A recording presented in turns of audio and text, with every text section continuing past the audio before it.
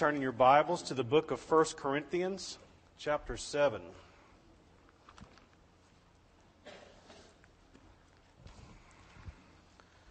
First Corinthians chapter 7.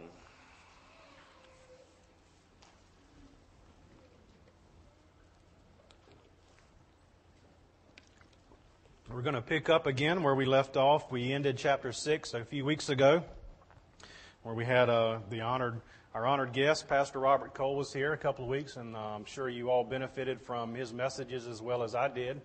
And so now we're going to pick back up in our expository series going through the book of 1 Corinthians. And so we will be beginning chapter 7 today, and we'll be looking at verses 1 through 5. And I want to read those verses first, and then I will give a few introductory comments, and then we will begin to go through these verses and see what God has for us. So let us read 1 Corinthians chapter 7, verses 1 through 5.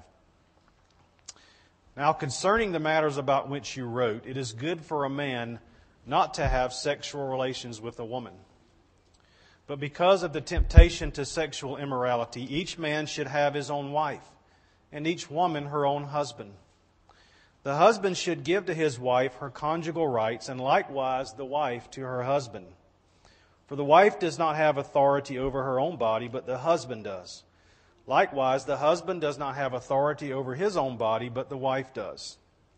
Do not deprive one another, except perhaps by agreement for a limited time, that you may devote yourselves to prayer. But then come together again, so that Satan may not tempt you because of your lack of self-control.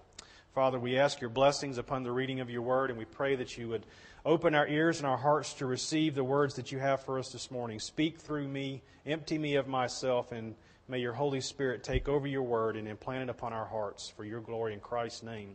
Amen.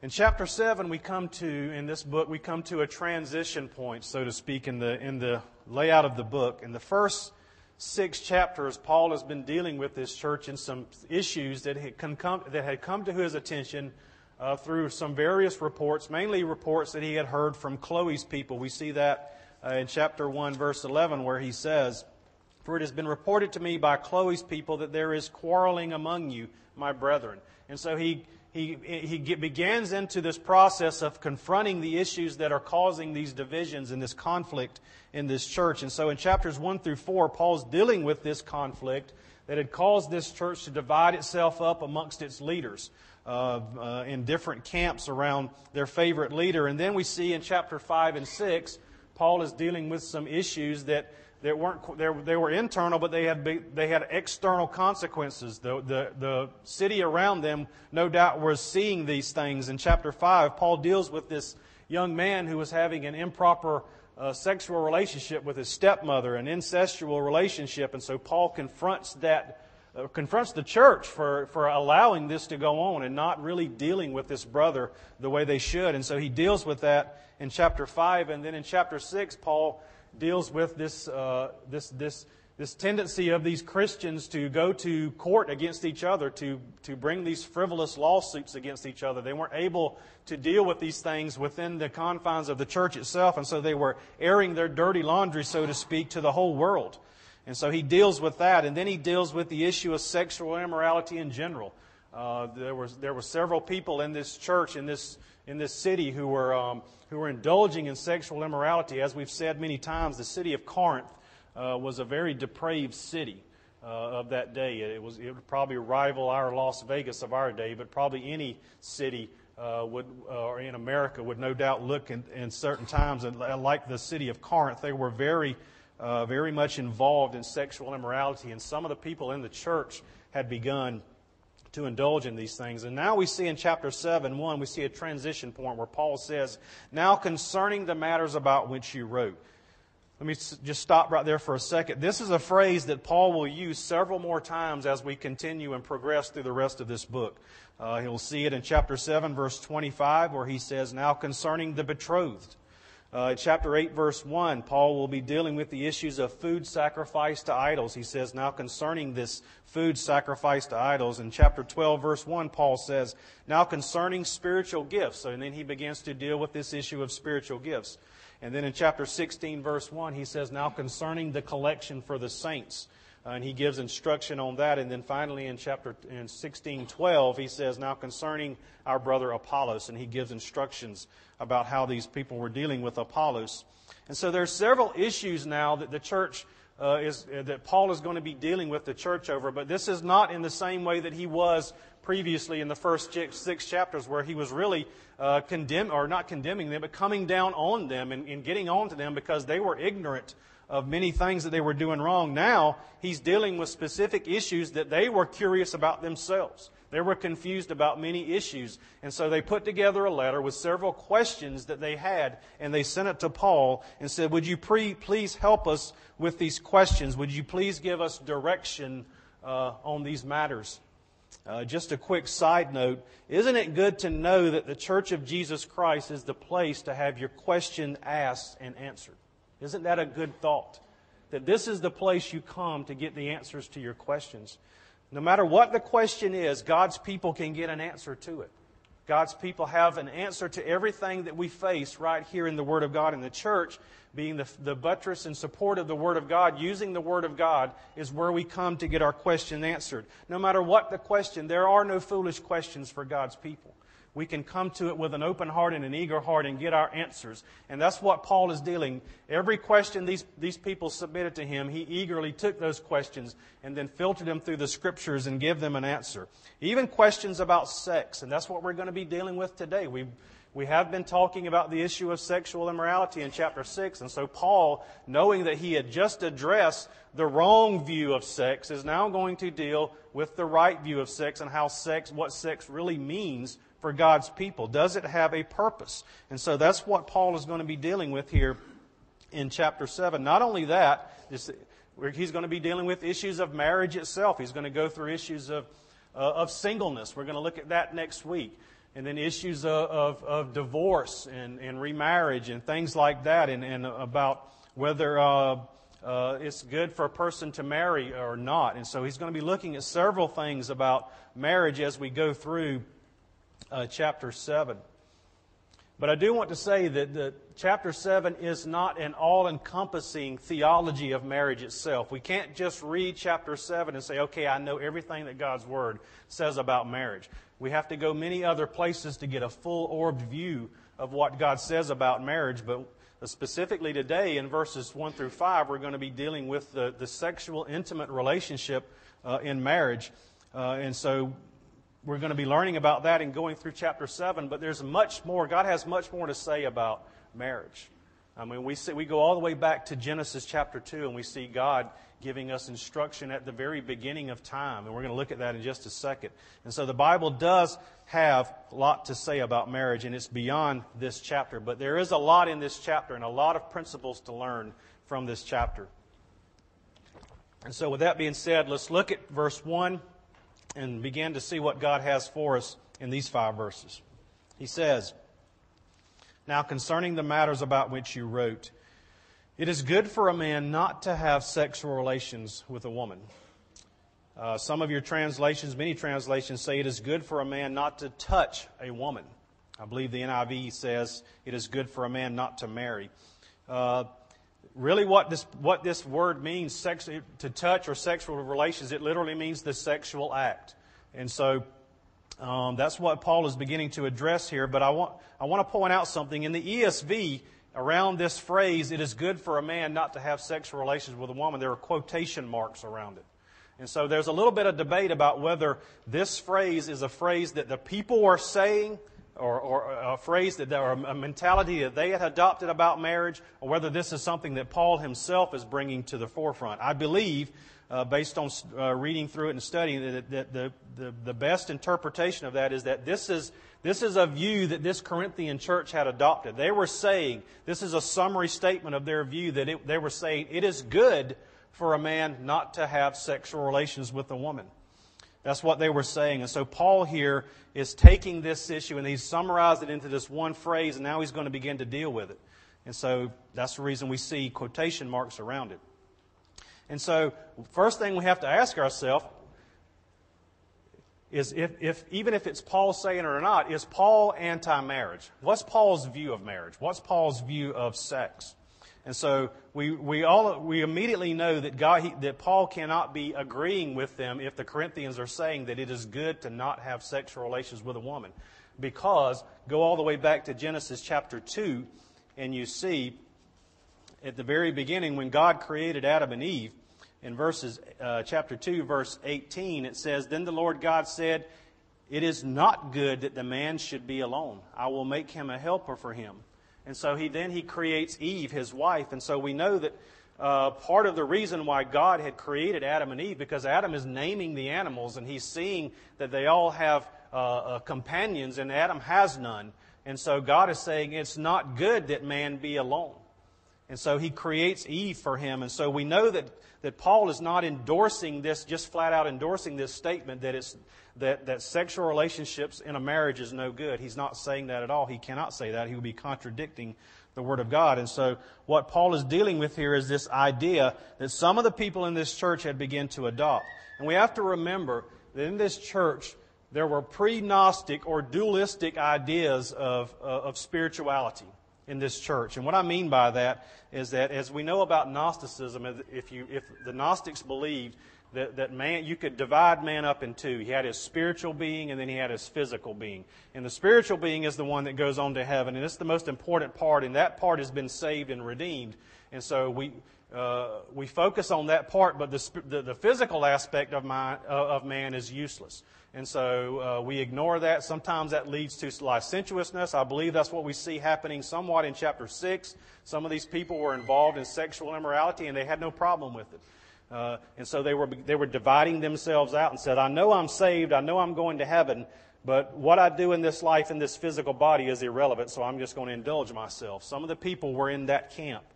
But also that pre-Gnostic dualistic mindset will also take you to the other side, to another ditch, which says, okay, the spiritual aspect of man is the good part. That's the one I want to focus on. And the physical part of man is no good. I'm going to ignore it altogether. And I'm going to ignore it from the standpoint of saying any pleasure that I receive in this body is wrong, and so I will stay away from it. And so we see that I think what some of the Corinthians had begun to believe was that sex itself was evil and that the answer was celibacy for all. Instead of indulging themselves in sexual immorality, which all the people around them were doing, they were saying, no, let's just do away with it all. And celibacy is the rule of the day. That's what everybody needs, even married people. And so Paul here is looking at that, and he says in verse 2, "But." In grammar, that's an adversative which qualifies the slogan preceding it. But. He's saying, "Now concerning the matters about which you wrote, it is good for a man not to have sexual relations with a woman.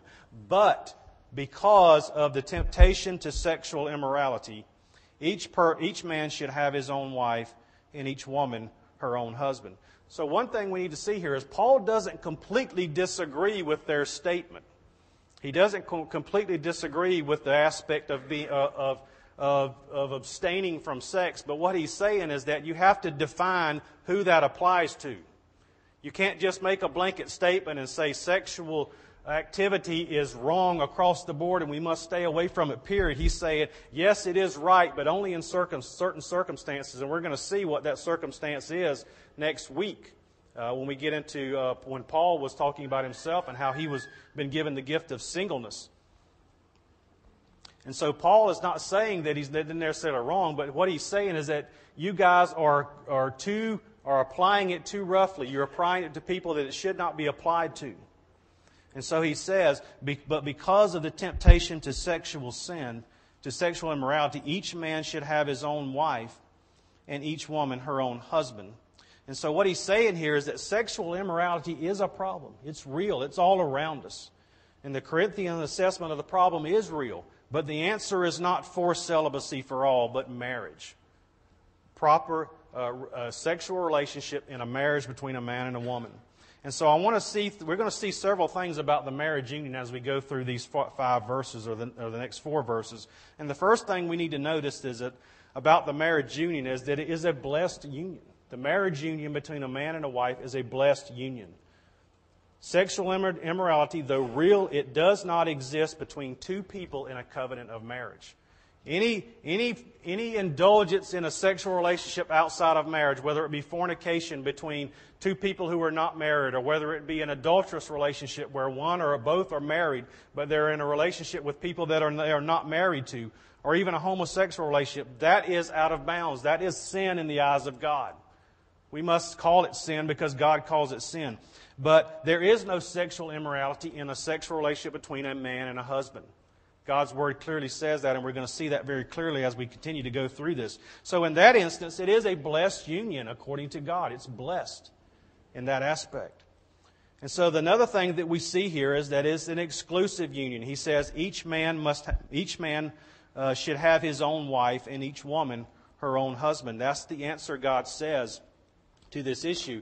And going back to Genesis chapter 2 again, he says, after he had created Eve for Adam, he says, "Therefore a man shall leave his father and his mother and hold fast to his wife, and they shall become one flesh." And so there we see that it's an exclusive union between a man and a wife, a man and a woman for life. It's a lifelong union. When it says here, each man should have his own wife, that's a euphemism for the sexual act itself. And so it's also in the present imperative in the Greek. And so actually the way it should read is that each man should continuously have his own wife sexually. And likewise the woman for the man. And it's a monogamous relationship. And it's a relationship that must be in the bonds of marriage. This is not a relationship between a guy and his girlfriend, or a girlfriend and her boyfriend. This is a relationship between a husband and a wife. Because of the temptation to sexual immorality, each man should have his own wife, and each woman her own husband. Paul is beginning to define the parameters of sexual activity. Outside of the bonds of marriage is wrong. It's sexual immorality. Within the bonds of marriage, it's right and holy.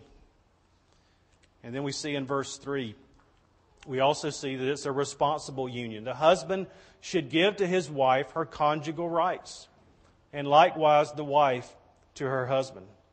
That word give is another present imperative verb.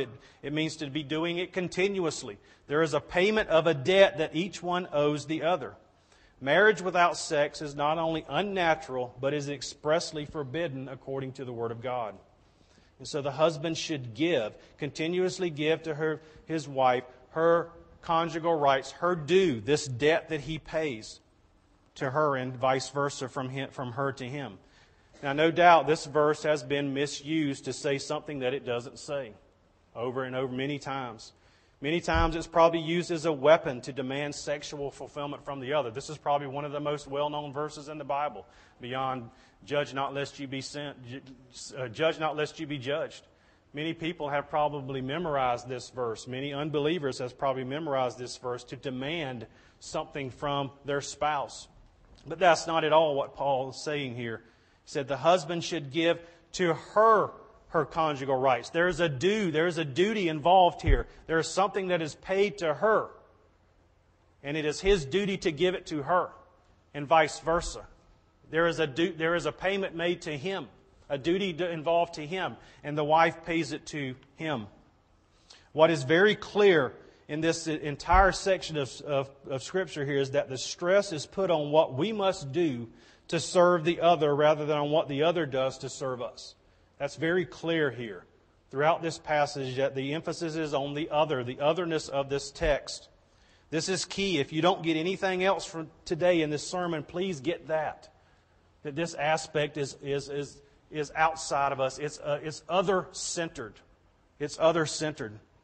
The focus is entirely on what we must do to serve our spouse in this area of marriage. So it is a responsible union. Also in verse 4 we see that Paul is laying out that it's a submissive union. For the wife does not have authority over her own body, but the husband does. Likewise, the husband does not have authority over his own body, but the wife does. What's he saying here? Do you see the equality being stressed in all of these verses? There's parallelism going throughout all these verses. There's equality. Paul lays out very clearly in Ephesians 5 the role distinctions of a husband and wife. The husband is the head of the wife, and the wife submits to the husband. But in this area here, in this area of intimacy between a husband and wife, There is equality here. There is a submissiveness that goes back and forth one to the other. That word authority means to have power over. And so what it really says, the wife does not have power over her own body, but the husband does. Likewise, the husband does not have power over his own body, but the wife does. When we get married, brethren, we lose something. We lose our bodies. In the marriage covenant, God has given over to the spouse our body for the satisfaction of the other. It's very clear here. And so we must see the otherness of this text as well, and that we do not have authority or power over our own bodies, but our spouse does. And then the final thing we see in verse 5, it's a reasonable union. He says, do not deprive one another, except perhaps by agreement for a limited time, that you may devote yourselves to prayer. But then come together again so that Satan may not tempt you because of your lack of self-control. And so we see here that this is a reasonable union. The first thing, how is it reasonable? It's reasonable about human desires. Notice that word deprive there in the first phrase. Do not deprive one another. It's reasonable about human desires. There are sexual desires in the human being. There's sexual desires in the man and wife. And when he says that word deprive there, in some versions it says actually defraud. And that's a good word to describe what he's talking about there, because it means to steal or rob an individual of his or her possessions. It's the same word we see back in 1 Corinthians 6:7 whenever he was teaching them about how they should not go to lawsuits against each other. He says to have lawsuits at all with one another is already a defeat for you. Why not rather suffer wrong?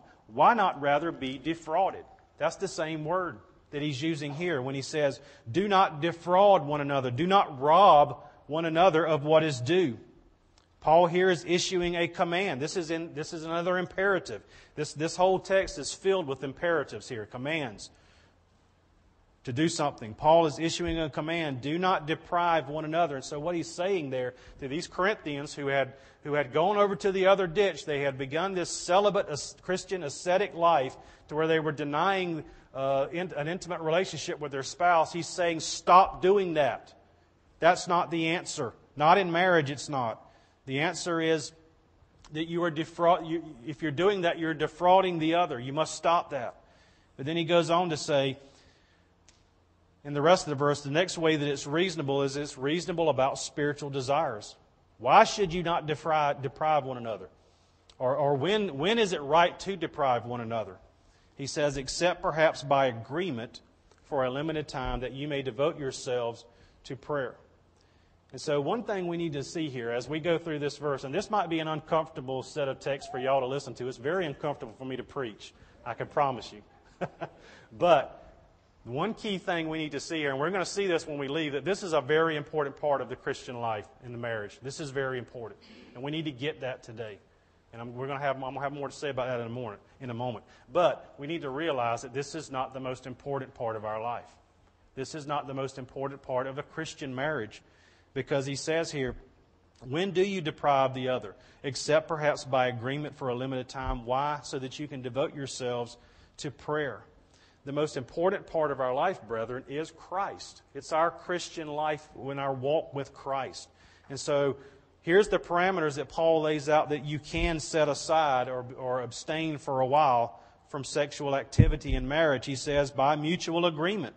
And that means mutual agreement.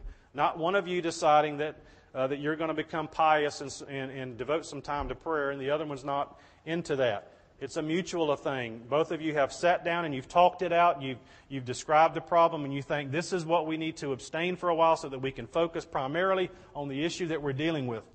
So it's a mutual agreement, and it's only for a limited time. This is not something that you drag out for months and months and years. You know, this is a very focused time. It's very limited, and it's focused in the sense that you're spending and you're focusing your devotion on prayer. Some translations say prayer and fasting. And so the question begs, what kind of prayer is he talking about? Because Paul did say, pray without ceasing. And so if I pray without ceasing, and this is one of the reasons that we can abstain from sexual activity, then you see the problem, right?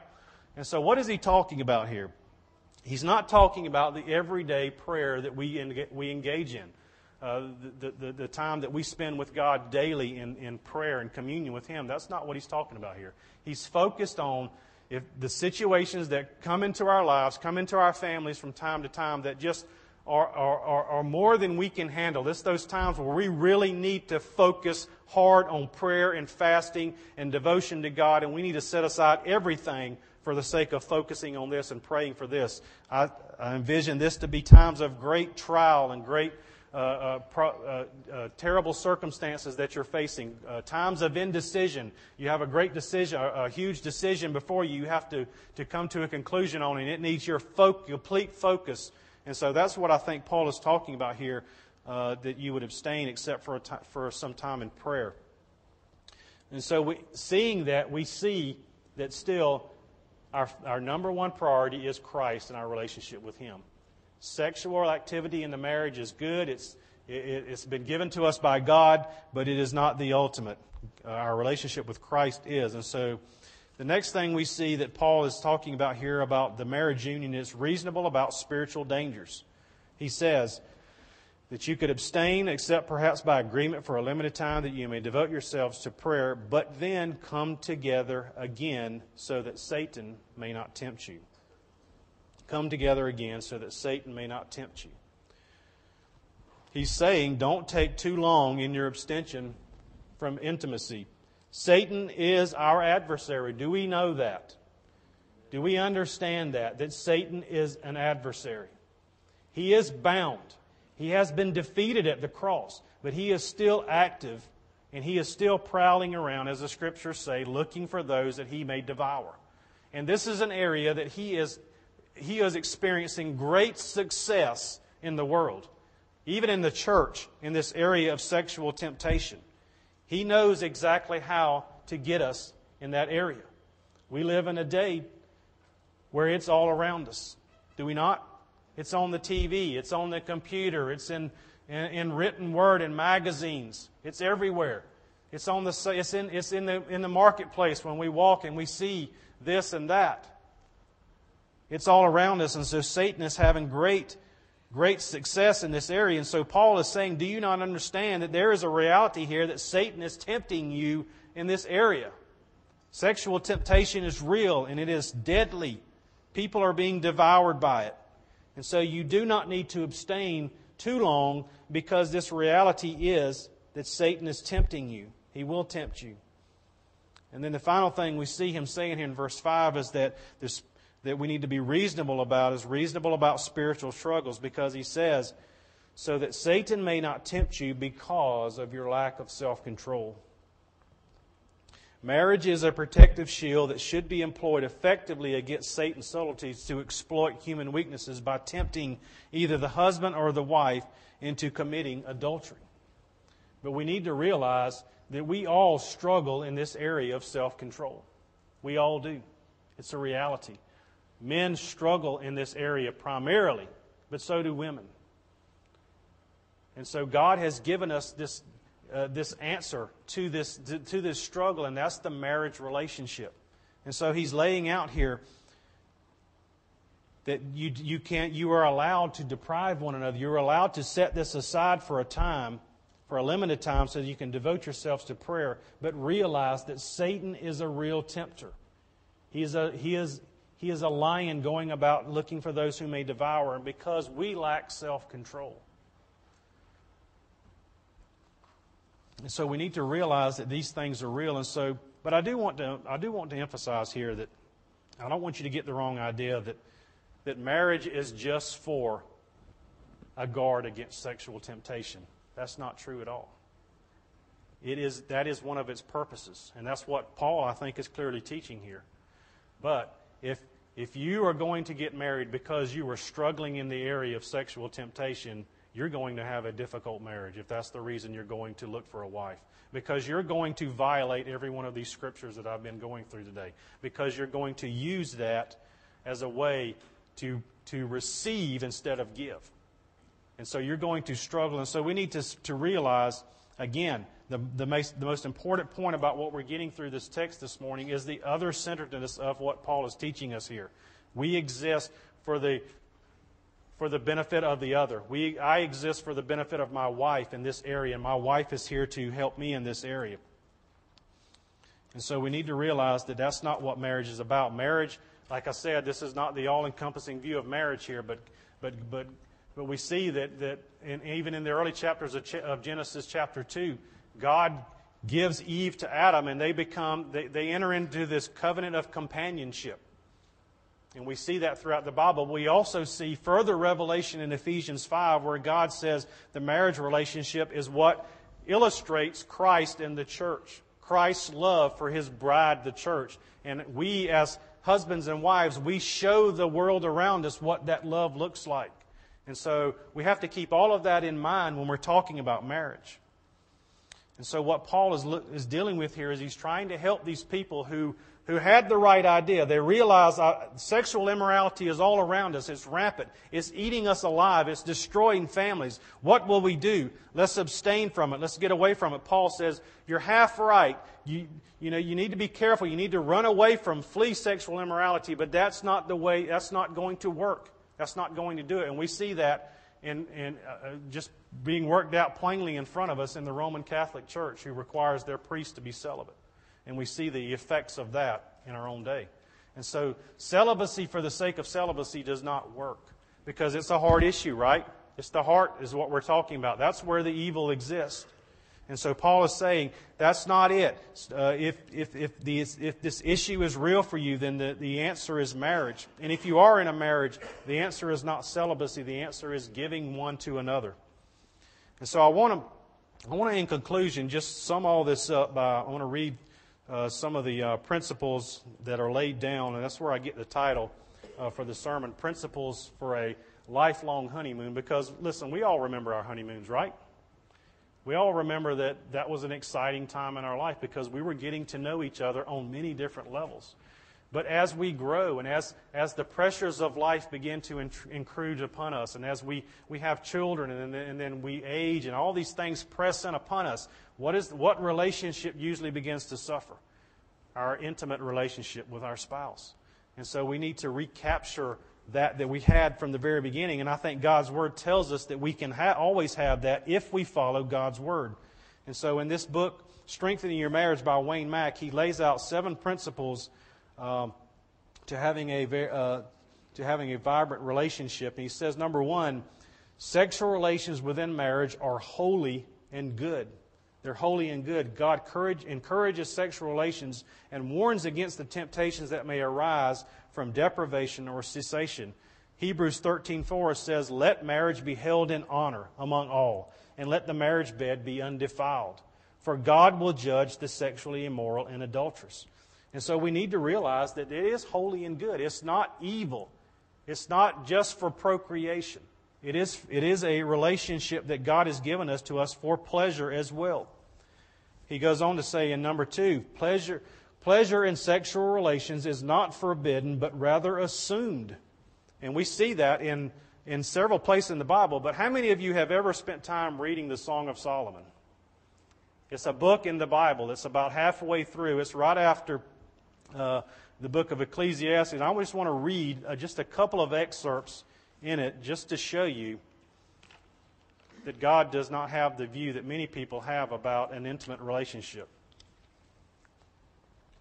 And this is a book that's written, it's a series of love poems between a husband and wife. The wife is saying something to the husband, and the husband replies back. In my Bible, it has headings over some of the areas that says she or he. And so it's kind of like a play. You're reading and you're seeing the characters talk back and forth to each other. Chapter 1, verse 2 through 4, this is the wife talking to the husband. Let him kiss me with the kisses of his mouth, for your love is better than wine. Your anointing oils are fragrant. Your name is oil poured out. Therefore virgins love you. Draw me after you. Let us run. The king has brought me into his chambers. That's the wife speaking to the husband. And then the husband replies back in a little bit later in a different way. He says, chapter 4, verse 1 through 4, behold, you are beautiful, my love. Behold, you are beautiful. Your eyes are doves behind your veil. Your hair is like a flock of goats leaping down the slopes of Gilead. Your teeth are like a flock of shorn ewes that have come up from the washing. all of which bear twins, and not one among them has lost its young. Your lips are like a scarlet thread, and your mouth is lovely. Your cheeks are like halves of a pomegranate behind your veil. Your neck is like the Tower of David, built in rows of stone. On it hang 1,000 shields, all of them shields of warriors. And it goes on, and it gets even more graphic from there. This is God's Word. This is not a Harlequin romance novel. This is God. This is under the inspiration of the Holy Spirit showing us the beauty of a relationship between a husband and a wife. It's pleasurable. It's enjoyable. It's exciting. And so it's laid out here before us to show us that many of our grandmothers, probably in fundamentalist circles, have trained us that sexual activity beyond just procreation is evil and dirty, and that is not God's view of it. Brethren, that is not. God cherishes this. He's given us this great gift in our marriages, and we need to cherish it as well if we utilize it in the proper fashion and if we see that we are here to serve each other, because you'll see that if you go and read through this whole book, and I challenge you all to go and read through the whole book and just see this relationship unfolding before you. It's a great relationship. It's a great, beautiful thing to see. And so we see that God is clearly telling us that it is pleasurable. And then the third thing we see is sexual pleasure is to be regulated by the key principle that one's sexuality does not exist for himself or for his own pleasure, but for his partner's right, for his partner. I want to turn over to Galatians chapter 5 real quick. And you might think this has nothing to do with what I'm talking about, but I think it does. Chapter 5, verse 13 and 14 says, "For you were called to freedom, brothers, only do not use your freedom as an opportunity for the flesh, but through love serve one another.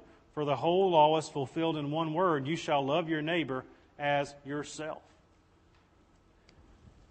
Now, what does that have to do with what I'm talking about? Who is your closest neighbor? Your spouse. That's the most important, the closest neighbor you have in your life, for those of us who are married. And so we need to realize in this area, and what Paul is laying out in these 5 verses, is that we are here, we are to exist, to pleasure and to give that pleasure to our wives and to our husbands.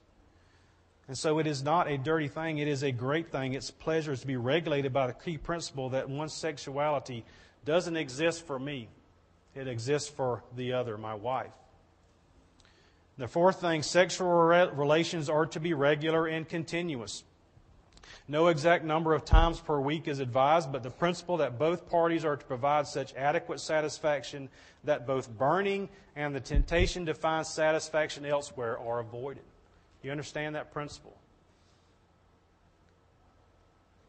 It needs to be regular and continuous. The fifth thing, the principle of mutual satisfaction means that each party is to provide the sexual enjoyment which is due his or her spouse whenever needed. But of course, other biblical principles and the principle that one never seeks to satisfy himself but his partner in marriage always regulates the frequency in such a way that no one ever makes unreasonable demands upon another. Did you hear that? There are other principles involved here, right? Again, we do not use these verses as weapons and as demands that we impose upon others. There are things that direct us. So sometimes our wives really do have headaches. Sometimes they're real. Sometimes husbands have headaches. Sometimes husbands are really tired. But they shouldn't last for weeks and weeks and weeks. Right? We should realize that there are times whenever situations do not line up so that we can participate in this activity, but we do need to realize that they are real.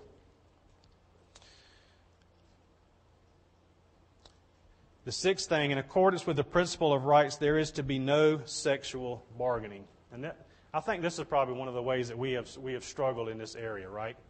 We hold that back as if it's a weapon in our hands, and we say, okay, if everything is lining up today exactly the way it is, if you've treated me exactly the way you should treat me, then I will participate with you in this way.